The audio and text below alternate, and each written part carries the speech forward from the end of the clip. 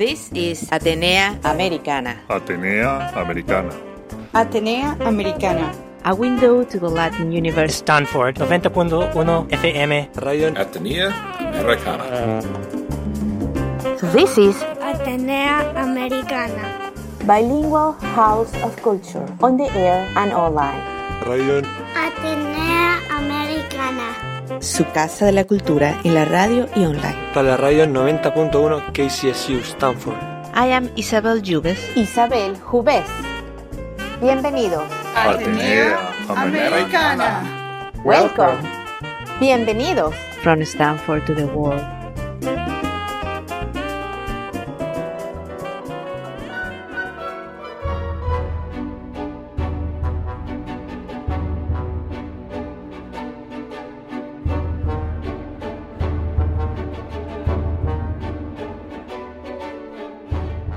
Today we are talking with Ramon and Becky Sandoval from Vino with Amigos events and Vino Latino.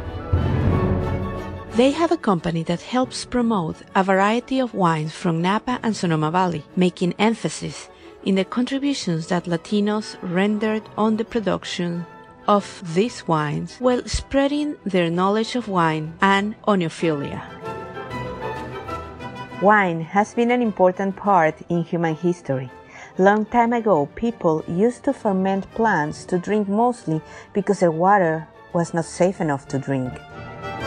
But with that first intent, a whole culture of wines and food was created, intertwining traditions and history. Many poets had written about wine and the world around it.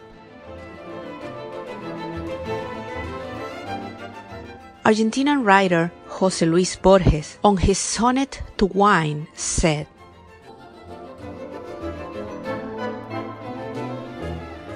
"In what kingdom, in what century, under that silent conjunction of stars, on what secret day that stone has not preserved, emerged the valiant and singular idea of inventing mirth and play.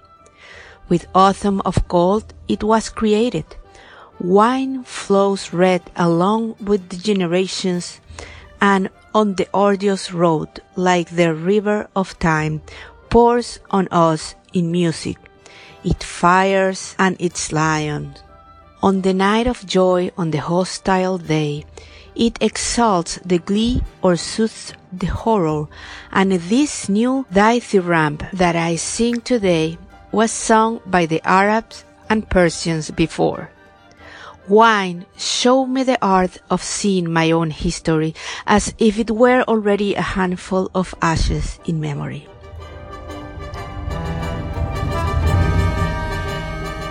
Wine with Amigos, or Vino with Amigos, brings together people to talk and learn about wine and is mostly targeted to introduce a variety of Latinos and people of Mexican descent to get involved with wine culture.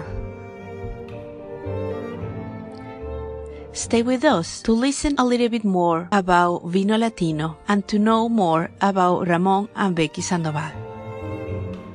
Remember that this and all our shows are at stanfordhispanicbroadcasting.org. and that you can listen this and all our shows in most of the podcast platforms available for you. Follow us in all our social networking sites.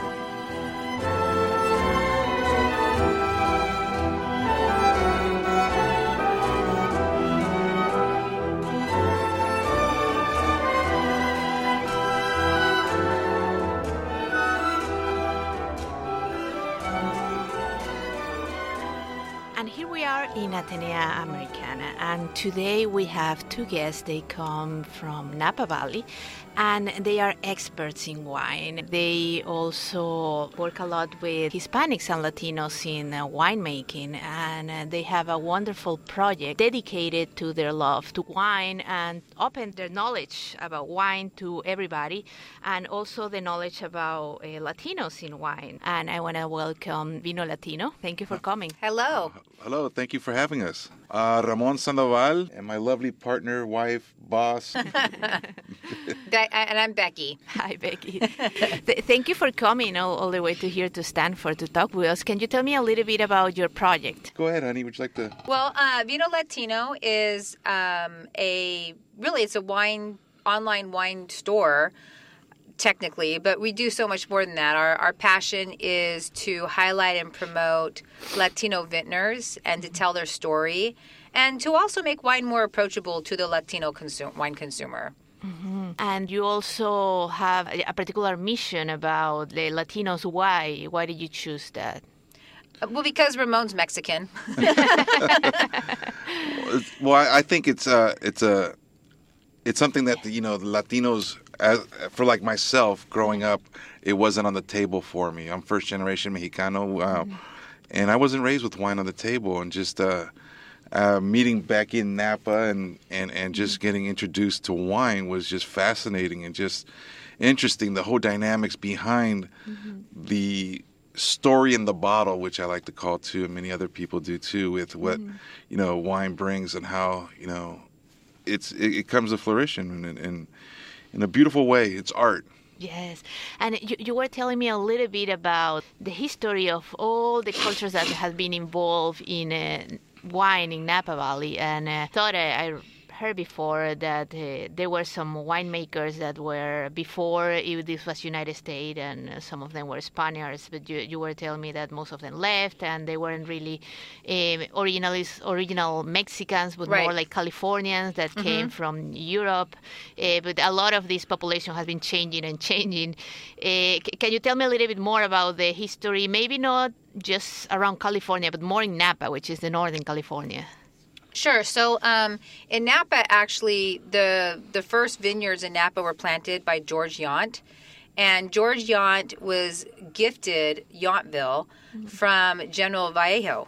So, and in those days, the missions and people like General Vallejo had vineyard. And if you ever see a picture of General Vallejo, he was definitely more of a Spaniard. And then once George C. Yount, he planted some vineyards, and I don't know when that was, but I would say like in the late 1800s, Napa was booming when it came to wine. Anybody who wanted to plant wine knew to come to Napa, and I have yet to really see the progression of how someone, for example, how did what's his name? The guy who founded Inglenook was Gustav Niebaum. How did he know? He knew he wanted to retire from being a merchant marine. How did he know that he needed to go to Napa if he wanted to make great European-style grapes? I don't yet know the history from when George Yount planted the vines to when Gustav Niebaum knew, I'm going to plant some vineyard in California. It has to be in Napa. But definitely by the late 1800s, Napa was very well known for making European class wines. So it had also a mixture of, you said first the Germans came, but actually have they been doing the Rhine-style No, I believe wines? So if you look, it wasn't even just Germans, maybe you can just say between Central and Eastern Europeans, you had Corbel, you had Krug, you had Buena Vista, the count from, I forgot where he was, Hungary or something. They didn't come here to plant wines from their region. I believe they probably really loved French wines and saw that Napa Valley and Sonoma were similar. This is just, my opinion, was very similar to France and the Mediterranean, and they knew that they could make those style of wines because you can't really grow Bordeaux-style wines in Germany, Hungary, or Czechoslovakia, wherever Corbel was from. Yeah. So that was what kind of got them started. And in the beginning, they only wanted Italian workers in the vineyards, actually, and they didn't allow Mexicans or any other Hispanics to work. Then I believe after Prohibition, when after Prohibition, people started resurrecting some of those old wineries, really like maybe 10 or 11, not a lot, but that was when Latinos first really started coming and working in the vineyards in Napa. Well, it was with the Bracero program, which during World War II, they were brought, from Mexico and, other countries also. Right. Well, they started, I think Prohibition started a little bit before the Bracero program, and then World War II hit, and then all of a sudden the United States realized that all of our field workers were now fighting a war. So they had the Bracero program to bring field workers into the United States to mainly work agriculture. And that Bracero program is actually the beginning of a lot of the vintners that we work with. That's where they can trace their roots. There is a lot of tradition when you read a little bit about the history of California. There is a lot about missions and the first Europeans to come kind of colonize the place. And then you know also that there are a lot of great Jerez and great sweet wines in Europe that come from missions, but I never heard of any mission that produced any good wine in California. They didn't think about it? They did make wine, but by the time... They called it mission wine. And actually, if you go up to Amador County, they still have what they call the mission grape. And it's kind of like the mission olive. You ever heard of a mission olive? Oh, okay. If you're in California, you can go to any grocery store and get mission olives. It's this olive that we're here from the missions. And maybe the DNA, maybe we could really figure out what kind of olive it is from Spain, but that would kind of take the fun out of it. So maybe nobody's bothered. But so you do have mission olives, and mission grapes still exist up in Amador County. The real big boom, I think, was with I don't know if people are familiar with what happened, what put Napa on the map and Sonoma is, I call it the big boom, was the blind tasting with the French. Yes. In 1976. Yes, there is a movie about that. Yes. It's Bottle Shock, and our good dear friend Gustavo Brambilla, who's a fabulous Chardonnay maker, and other varietals also, is a good friend of ours, and he, we introduced the whole concept of Vino Latino USA to him when we first started this, and he gave us he gave us his blessings and said, I think that's a great idea. But going back to say, people just thought Napa, before even, Napa was even heard of before that, they just felt it was a bunch of redneck hillbillies just growing a bunch of garage wine. They weren't considered really... Well, what happened, actually, there is a great book, by the way, called Napa. This is where I got most of this information. What happened was, so before Prohibition, Napa was known as being a world-class wine region. And then after Prohibition, all of these companies that just did nothing but make cheap mass-produced, yucky wine with no artists and, sensibilities, they came in and they began buying all this vineyard just to make mass-produced wine in Napa and in all of California. So by the time the 70s came, the world now saw California as cheap, crappy wine, basically. So that's what happened. But then by the mid-70s, 1976 is when the Tasting of Paris came. Well, actually, you have to go back to 1966. Robert Mondavi built the first winery since Prohibition in Napa Valley. There were some wineries like Schramsberg, Krug, some other wineries Beringer that were what we would call a ghost winery. It was a winery that existed before Prohibition, and then somebody found the ruins and resurrected it. And a lot of what you say had a lot of Zinfandel. A lot of Zinfandel. That would be mostly from the Italian immigrants. We called that was their suitcase wine. They brought those vines in the suitcase. So then in 1966, Robert Mondavi, who was from an Italian family, decided to build his own winery. That was the first winery he built. But then that kind of lit a fire. So then now, you fast forward to 1976, you had the winery Stag's Leap that was built. And Stag's Leap and Chateau Montelena both submitted wines for that famous 1976 Tasting of Paris. It was only French judges. No American judges were invited. It was all blind. And the French judges chose the Chardonnay and from Chateau Montelena and the Cabernet from Stag's Leap cellars. And that is the beginning of what really put Napa on the map. Now, during this time, this is now when we see the Latinos really putting their influence, because they're the ones working in the vineyards. And they're all working in the vineyards. Then they start moving to the cellar, so they're helping with the winemaking. And there's so many Latino vintners today that have this history and knowledge of that time of history in Napa Valleys. People like Ronaldo Robledo, Gustavo Brambilla, Mario Bazan, all those men were there here in this Napa Valley when all this was beginning. And so they really have so much history that I think that the world doesn't really know or appreciate the history and the stories they can share with us. And actually, if you go visit them, they have a lot of stories to share.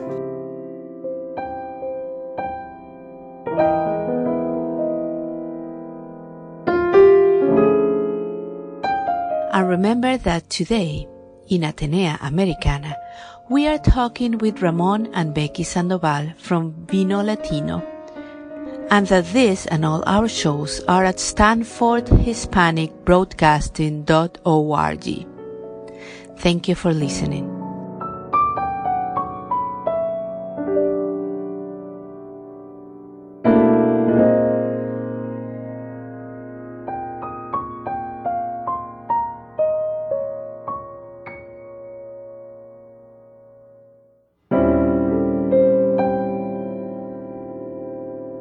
Tanto tiempo disfrutamos de este amor. What kind of wines? Because, there is a lot of Pinot Noir, a lot of Zinfandel, that is typical from California. Napa's cab country. Cab. Napa is mainly cab. It's all... Napa is Cabernet because of economics. Mm-hmm. So it used to be back in the day when these guys were doing all this in the 70s, people would plant grapes in a certain area of Napa Valley because they said that's the type that would grow the best. So let's say somebody was in South Napa, they'd say, well, the south part of the valley is cooler because it's closer to the ocean, so you should plant Pinot Noir. And then someone would say, oh, Calistoga is really hot. That's good for Zinfandel. Oh, Oakville was perfect for Cabernet. Let's plant Cabernet. Well, because Napa Valley Cabernet got such a reputation, you can get probably between 4 and 5 times per ton for Napa Valley Cabernet grapes than you can for a Zinfandel or any other varietal.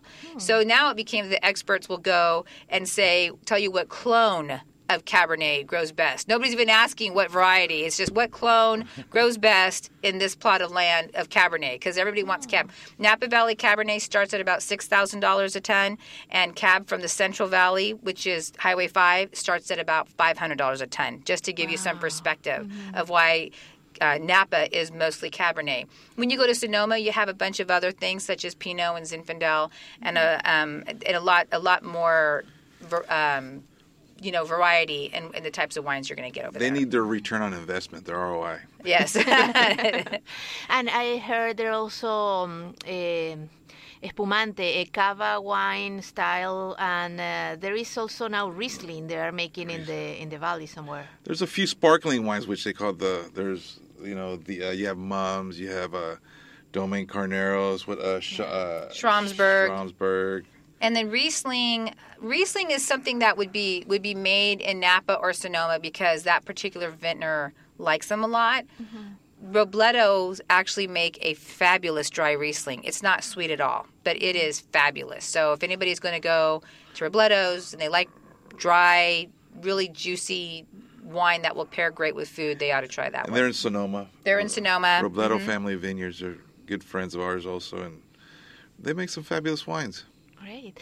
And you have been doing this for a while, being in the wine environment. This is a relatively new company that you have, but you have been for many years in the wine environment. My wife is Becky, boss. She's a Napa native. She's been in the wine industry for about 20 years. I was imported from the peninsula here. I was born and raised in San Mateo.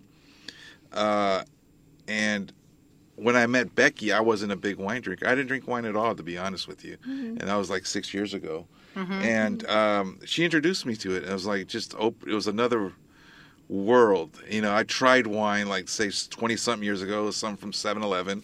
It was, horrible. A box one. Yes, exactly. So I tried that, and I wasn't in, there was no education behind it. And it was horrible. I just put that in my little memory bank upstairs, and I said, wine is horrible. So I went through life like that, and then my friends would, I'd go to parties or, events, and Ramon, would you like to, they come out holding a bottle like a baby. Hey, Ramon, would you like to try this wine? Da-da-da. I say, no, where's your beer? Or where's your, I'll make a drink. And then when I met my wife, she owns a tour company, Small Lot Wine Tours. And she says, I have access to, to take you out in the valley and introduce you to tasting rooms, which was, I said, sure. I also wanted to, it was a cheap date for me. I want to conquistar my wife here, so I started to learn about wine, doing research, and it was just the dynamics behind it was just like, wow, this is this is crazy good, and the aromas, the way you swirl the glass, and you just get all these different feelings of what you smell. It's just wonderful, and I felt, this is something I could really enjoy and learn about along with my wife here. Yeah, all the vinicultura behind it. Well, I think in a way might be an acquired taste that, it has a little bit with culture and where you grow up. We grow up having wine in the weekends in family dinners. And I don't know, a certain age, but it definitely wasn't at 21, it was before that. Mm-hmm. But, as accompanying the meal, and I never like beer or strong liquor. I don't know, never really enjoy it, but it's something that people learn to like. The more you drink, the more you enjoy. You acquire more of a taste of wine, I think. I think if you look at the great wine regions of the world, you will see that their cuisine pairs well with wine. Also, so China is not a great wine region of the world because Cabernet and soy sauce aren't really that great. If you go to, anywhere in Africa, except for South Africa, but, African cuisine's not really known for pairing well with wine. And Mexican food in particular is not the easiest to pair with wine because of the spicy jalapenos. Yeah. So if you make wine hot and spicy, it doesn't pair so nice with red wine. It pairs great with white wine, but then most people say, if I'm going to have white wine, I'll just have beer. Mm-hmm. So I think that's why that's why certain cultures have an emphasis on wine and others don't. I think it really has a lot that would be, my guess. I'm not, but my feeling is that it has to pair well with the food. Yeah, and they had they were naturally growing tequila, and they were taking it from there. Historically, people used to make this alcohol beverage because they weren't able to preserve water, and they got sick if they drink water. So the only way was to sterilize it, fertilize whatever. That's totally true. That's why you in Northern Europe you had a lot of ales and beers. When I was little, we used to make apple cider with my dad, and by the end of the day, it was turning into hard cider, without adding anything. Any fruit juice will normally begin to ferment. So I think every culture has a fermented drink, like you said, because of the water issues. So, and you mentioned box wine. Do they actually make any good box wine that compares to the bottled one? What is the... I mean, we're totally biased because our passion and our mission is to share with people the beauty and artistry of small production wines. So I honestly don't ever drink box wine. I really feel that you get what you pay for in wine. Mm. One of my favorite examples is, we'll do an event and I'll have a $25 bottle of whatever and then a $50 or $60 cab, which for a Napa Valley cab is actually pretty reasonable. And people will say, oh, I love this. They'll drink that $50 cab. Oh, I love this. It's so delicious. And I said, yeah, well, it's the $50 cab from Napa Valley. They said, oh. And they get so sad because they said it's, they can taste that it was twice as good as a $25 bottle of wine. And I always say, well, aren't you happy, though, that at least you're getting what you pay for? It'd be pretty sad if you were tasting that $50 wine next to that $25 wine and they tasted the same. Mm-hmm. So, when it comes to wine, I really believe, especially with small producers, you get what you pay for. And that's what, that ties into what we do when we do Vino with Amigos, mm-hmm. which is a in-home wine tasting where we bring wines from different vintners.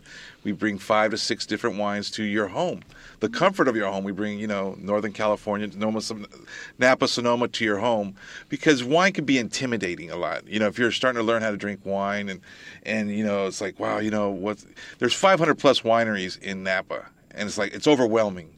So why not have an in-home first? And then, that way you could ask questions in the comfort of your own home. So you could, that's what we do a lot, and it's pretty big. We go out to Southern California a lot. We're actually going out to Texas this coming month for a week and a little bit over a week. Yeah. And we're taking the show on the road. So, and that's what we do is just, like I said, we go to their home and educate them and want them to ask questions about wine. And obviously, too, the whole dynamic behind what we do is that we don't just take one brand. We take 5 to 6 different wineries and tell each bottle, each wine, there's a story in the bottle, so we tell each story of each winemaker and, which people love, to connect with that wine, with the story.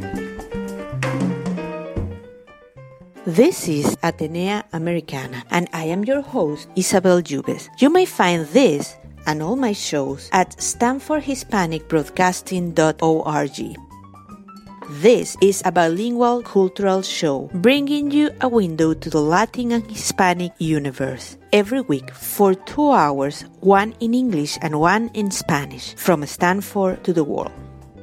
You can also be part of this, leaving me your comments, sharing your thoughts, and even more at StanfordHispanicBroadcasting.org. I invite you to be part of this.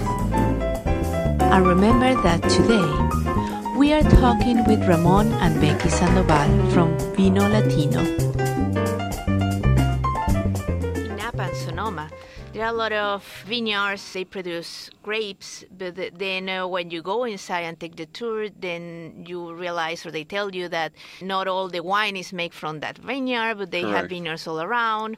Or then you find some winemakers that they don't have a vineyard at all. They just buy different grapes and they mix them and make their own special flavor. Can you tell me a little bit about that, how that works? That's exact. You actually described it exactly right. So that's we always well said. Yeah, she did good. Yeah, we say just because you have a vineyard doesn't mean you have a winery, and just because you have a winery doesn't mean you own a vineyard. So there's a very beautiful symbiotic relationship between growers and winemakers. So, and that's actually how the Robledos got started. Mr. Robledo, I don't know that it was even his vision to have a winery.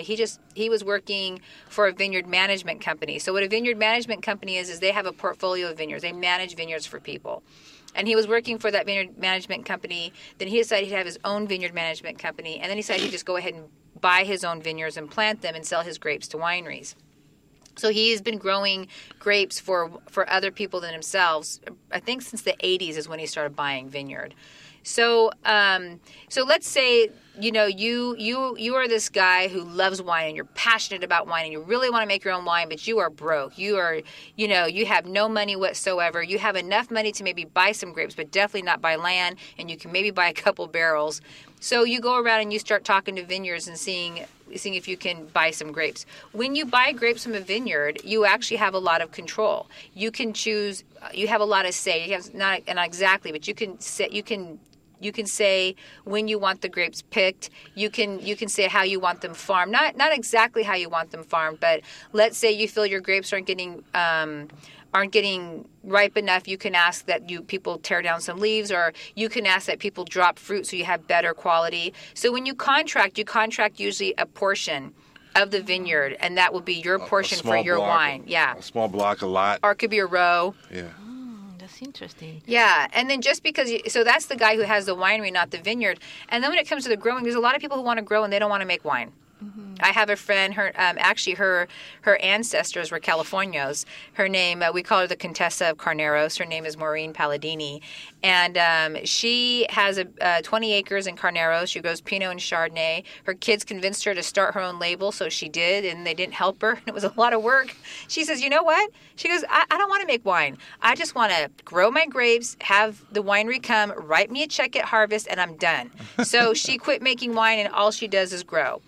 And so this is a very common practice in Napa. Or then you have the people who they have Cabernet that they're growing in Oakville. You don't want to give up any precious land to grow Chardonnay. Plus, Oakville's not the greatest place to grow Chardonnay because Chardonnay needs cooler climate. So you own your own vineyard in in Oakville, and you have your own vineyard.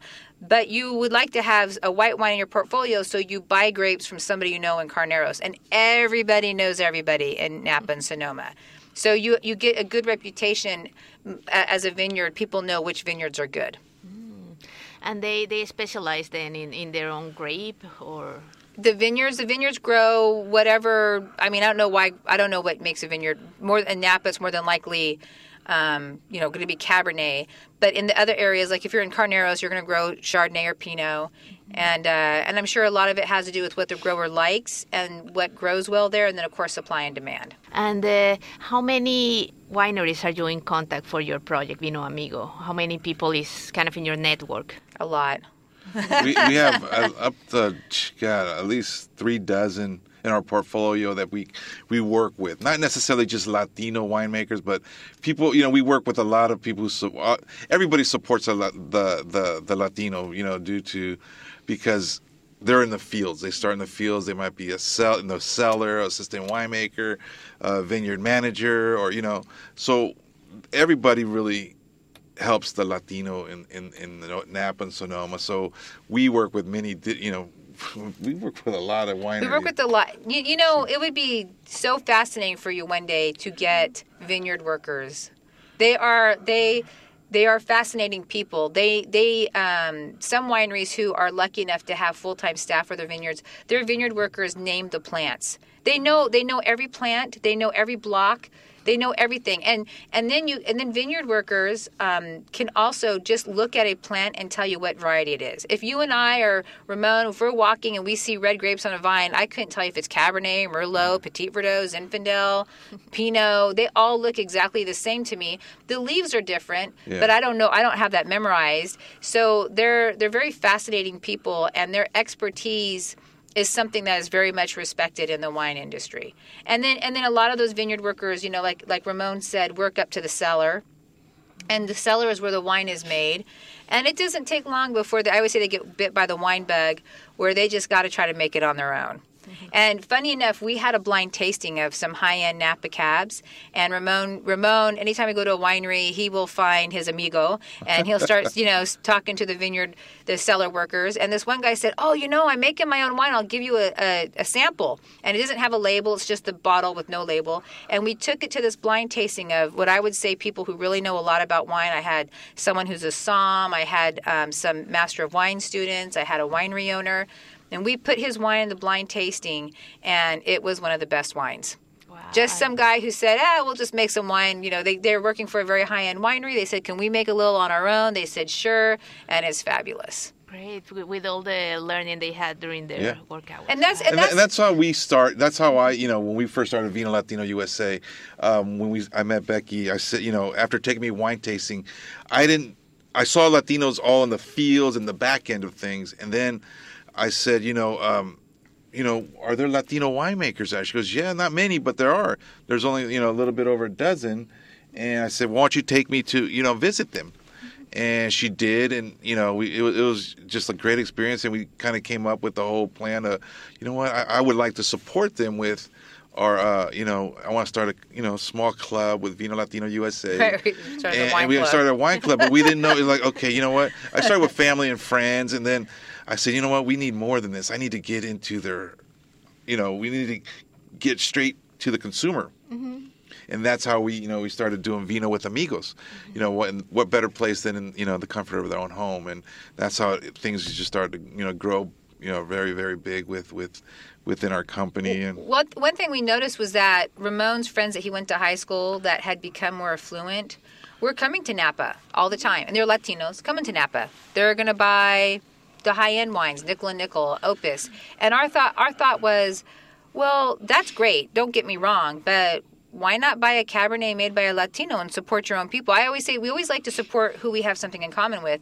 My joke is that I'm half Serbian, and there's a distillery in Napa, and they're Serbian. And so anytime I go to a bar, if I'm going to have any vodka, even though it costs more, if they have their vodka, I buy it just because I know I'm supporting Serbians. So our thought, too, was that for the Latinos who are drinking higher end wines, why not at least have some Latino made wines in your portfolio? I do think that sometimes our name is misleading to non-Hispanics because I think they think like we have taco flavored wine or something, and that's not the case. It is beautiful artisan made with a lot of passion.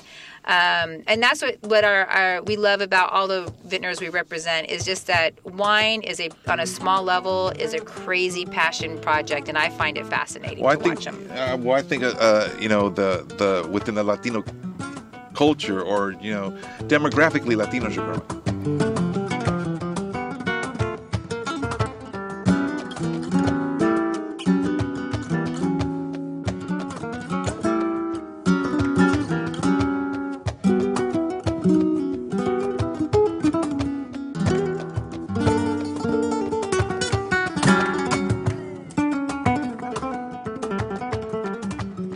remember that today, in Atenea Americana, we are talking with Ramon and Becky Sandoval from Vino Latino, and that this and all our shows are at StanfordHispanicBroadcasting.org.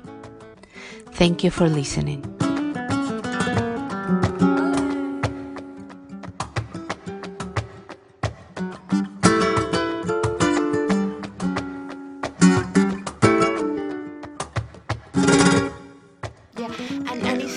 Also in South America, there is a lot of great wine. Yes. Argentina, Chile, Correct. going north every time more. And there is also a lot of tradition in Spain about wine, Portugal, and some in Brazil. So it's not like it's unknown field for Latinos in general. Aren't the French technically Latino? Yes, they are. And that's how it goes. I'm just saying.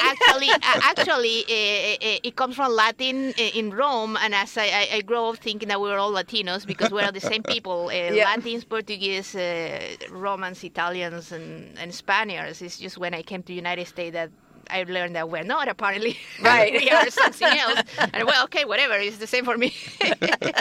But yes, they are, I don't know, you could call it Latino Europeans. Yeah. Right, because French is a Romance language. Yes, and it's a Latin-based language. The same genes, the same people. Mm-hmm. French, Italy, Portugal, all those are. Right. We are the same, and all Romance language, yes. Yes. But yes, and then the same traditions when they came with wine, all in the same package. Right. They definitely, Europeans came to North America and Central and South America, and they planted grapes to make wine for themselves. That is what they did, for sure. Yeah, now it's just bringing more the Californians and the Mexicans into the mix. It's happening very slowly, So me and Ramon and I, I'm at college, so I should use proper English. But Ramon and I, we're going to Texas next month, and we're going to go to some very high-end buyers, and we're going to have a great time with them, and we're going to sell higher-end wines. But I have to tell you, we also did a street fair for Union City, and I was the people who came. We just had our Moscato, and we were bombarded by a bunch of Latinos. The Chola girl with the dark lipstick, and she's got her T-shirt tied up here and her tight jeans with her, what are those called, the Converse, and then she's got her boyfriend that has the tattoos on his neck, and you know what? They loved the Moscato, and so I really believe they were buying tons of Moscatos. They're probably not ready for a cab, but that's what our vision too is. We wanted to meet people where they were at in their wine journey, and I got to tell you, when that day when I left, I looked at Ramon. I said, remember, these were the people we started this for, because they want to like wine. They love wine. They want to know more about wine. But you know what? They probably feel very intimidated to go to a lot of the tasting rooms. So we love. That's the generation though. That's the Latinos that. Not just the Cholas and the Cholos or whatever, but but but those are the ones that the most Latinos are baby wine drinkers, and they're drinking. We have a hard enough time saying stop drinking box wine and buy our Moscato. So you can't expect them to go and buy an $80 Cabernet. But that's what's fabulous about our concept is that we're bridging that gap within the wine industry. The wine industry's had a tough time, and I guess what's they've had a hard time communicating with the ever-growing Latino community, demographically, the Latino growing. So they're having a tough time kind of, bridging that gap. And I can tell you why. So there's this, is it the Wine Symposium or the Wine Institute? I hope they don't hear me talk about this. So I look, and they were going to have one year, the whole symposium or whatever it was to be dedicated to how do we reach the Latino consumer. So I looked at their program. The wines they were being poured, not one Latino vintner was invited. The experts to come and talk to them about Latino consumer, one was Russian and the other were white. So I reached out to them and I said, if you have some VIPs, Vino Latino is happy to maybe pour some wine. They said, oh, no, we're good. We're full. We got everything planned. I said, I thought it was just really funny that you're having a whole 3-day symposium on how to reach a Latino consumer and you don't have one Latino talking, pouring wine. And she wrote back, she said, point taken. And that is why the wine industry is not reaching the Latino consumer. Because if you're going to go hire someone who's Russian to come tell you about Latinos, you might have a problem. So I'm white, I'm half Serbian and half hillbilly, but my husband's Mexican. So I mean, we are trying to bridge that gap. We're happy at all levels. We love the guy with the tattoos on his neck, and we also love the guy in a tie. We like them all. And tell me, cork, real cork, synthetic corn, turn tap. Oh, the screw tap. The screw top. Yeah. You know what? Why? You know, we've had we've talked about this, you know, before too. I mean, to me, you know, screw cap is, you know, it's come a long way within, you know, the technologies, you know, made it to where it's not. But you lose the romance with the cork. You have a cork. There's a romance behind it. The whole twisting the cat, you know, the cork. And the synthetic ones are horrible to get out. So I was reading your bio, and I know you're very concerned about everything being green, and corks are actually very green. So there was this whole big push where people were trying to say that that by using corks we were damaging the cork forest in Portugal, and that's actually completely untrue.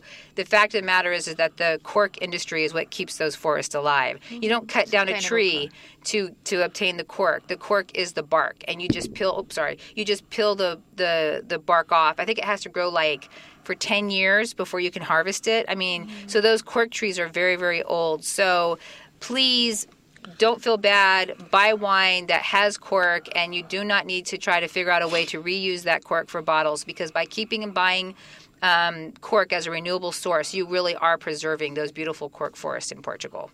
Yeah, and they're beautiful and they're majestic. And then screw cap. Screw cap is probably a great way to go, but in my opinion, stay away from the synthetic corks. They're just really hard to get out. So what are your plans now for the future? How are you going to grow, if any? Keep drinking wine. You know, it's funny. I was there's a young lady named Cecilia Enriquez, another Latino winemaker, and I took some guests to go visit her, and they had the same question. And I think sometimes in the wine industry, this is such a funny business. We don't have this 5-year plan. My plan is to be bigger in 5 years than not fatter, but to be more successful in 5 years than I am now. I don't have numbers or anything. I would love to see us being able to do the Vino with Amigos all across the United States. We have 2 sons in Nashville right now, and they want to do it. We would love to see our wine club grow. It's very small, and that would really be helpful. So we would just love to be busy all the time. Well, and you go to big festivals also, or not so much because when you go to a big festival, you don't get paid and you don't make a lot of money. The thing I did at the Union City Street Fair, just so everybody hears this, I don't want to do your street fair. It was because we have a soft spot for Union City. We've worked with them on some other things, and actually people bought the wine. It turned out very successful for us. We mostly do some corporate events. Google has hired us, Cisco, Charles Schwab. And for them, we just work out a deal. But mostly our main focus is direct to consumer. We would much rather be with a small group than a big group. Thank you for listening to Atenea Americana, your house of culture in the radio and online. In this bilingual show, I bring you every week 1 hour in English and 1 hour in Spanish, opening a window to the cultural Hispanic world. You can hear in the intro and at the final of the show, as well as right now, music from the legend of Latin jazz, Oscar Hernandez. This and all my shows are in StanfordHispanicBroadcasting.org, where I wait for your comments. I invite you to be part of this. And remember that today, in Atenea Americana, we are talking with Ramon and Becky Sandoval from Vino Latino. You are not just bringing other people wine, but I saw that now you produce your first Moscato, your dulce white wine. Yes, I mean that fell. It was a little funny story because we've done over 150, 100. We're probably up to 200 plus now parties. Mm-hmm. These in-home wine, the Vino with Amigos, but. everywhere we'd go to, there would always be someone, hey, do you have a sweet wine, Ramon, Becky? Do you guys have a sweet wine, a Riesling, or a Moscato? I went back to all my winemaker friends. I go, you guys want a cash cow? People still want a Moscato. And the winemakers would go, oh, no, Ramon, no, we're cab makers, we're Merlot, Pinot, Syrah, Zin. No, we're not going to make a Moscato. Or if they were going to make a sweet wine, they wanted to do what's called a late harvest, which is super expensive, and it's like $40 for a half bottle. Yeah. So I looked at, I go to my wife, honey, you know what? Let's make one ourselves. They said, and obviously she was very supportive in the whole process. So we came out with and it didn't affect our lineup with all the other wines that we feature. So, we weren't competing against the wineries we're representing because they weren't making a Moscato. So we came out, and it's one of our. I'll be honest, it's one of the best-selling wines when we go to someone's home. They love the nice, chilled, sweet. It's not that syrupy, sweet Moscato that you taste normally, but it's very well balanced. And we also really made that wine for the Latino consumer. So it has a Dia de los Muertos theme on the label. We had a Latino designer. We have a Latino winemaker, Cesar Toschi. So we said, a lot of these Latino, and I don't blame them, these Latino winemakers in Napa and Sonoma want to be taken seriously, and they want to compete with the non-Latino wines. But yet they want the Latino consumer. But you have to then you need to do something for them. So Ramon and I said, you know what, let's make that Moscato, and I want it to be a bottle that when a Latino sees that bottle, they're like, oh, that was made for me. And I cannot tell you how many times people say, oh, this looks like something from my people, or, this is, they really can see that, oh, it really was for the Latino culture that we made that. And of course, everybody likes it because it's Moscato. So it doesn't matter what nationality you are. But there's plenty of Moscatos being made that don't have any Latin flair on the label, and we really wanted to get that message across, and I feel like we have. Yeah. Yes, and there is some sort of wine that you can open for everybody, every kind of guest, even if they like or they don't like much wine, or they like it but they don't feel like, or any time of the day. I always tell, and there's some sort of wine that I always say, it's almost like taking a grape juice, just totally a little bit. You won't even notice, and you finish the bottle like, wow. Yeah. It can be dangerous that way, but yes. I know. And ours is much, as Ramon said, not too sweet, so it's definitely very refreshing. Great. Flip flops in a pool. Good. And how long have you been making this? 2 years. What came out 2 years? We just did it. We still just did one vintage. We're just about out. We only have less than 20 cases left. Oh. So we're going to have to go back to the drawing board and talk to Cesar Toschi. Yeah, then we'll revisit doing it again. It was just an experiment. This is a 2013, I see. Yes. Yeah. Cool. So we'll see what the future holds. It was an experiment, and we need to talk about what we plan on doing with the label. But we wanted to see what would happen if we produced something that said, to the growing wine consumer, the growing Latino wine consumer, hey, we heard what you liked and we listened. And so far it's been very, very positive. Great. The next one is also going to be a Moscato, you think? Oh, yeah, we would do a Moscato. And then we have some ideas for some blends, some red blends and some stuff. We already have the labels. It's just a matter of growing and money, yeah. So we're a small company and we pay as we go. We don't want a lot of debt, so it's just a matter of seeing where we're at. So I think we'll get there. I think you might see a whole line of Vino Es Vida. Great. Well, congratulations, and I really wish a lot of success in all your future endeavors, and I hope to have you back with all your new plans and new... Well, thank you for we hope to have you up and visiting us. Oh. Yes, you got to come out. We'll definitely go out and research. Yes, and I would love to start a series of shows about winemakers. We could, I think you could have some very fascinating shows. Yes, great. Well, thank you for coming. Yes, thank you for having us, Isabel. And this was Atenea Americana. Atenea Americana. Stanford 90.1 FM Radio Atenea Americana. A window to the Latin universe. This is Radio Atenea Americana. Bilingual House of Culture, on the air and online. Su casa de la cultura en la radio y online. para la radio 90.1 KCSU Stanford. I am Isabel Jubes. Isabel Jubes. Vuelve pronto. Atenea Americana. From Stanford to the world. Remember to come back soon. Ciao. See you later.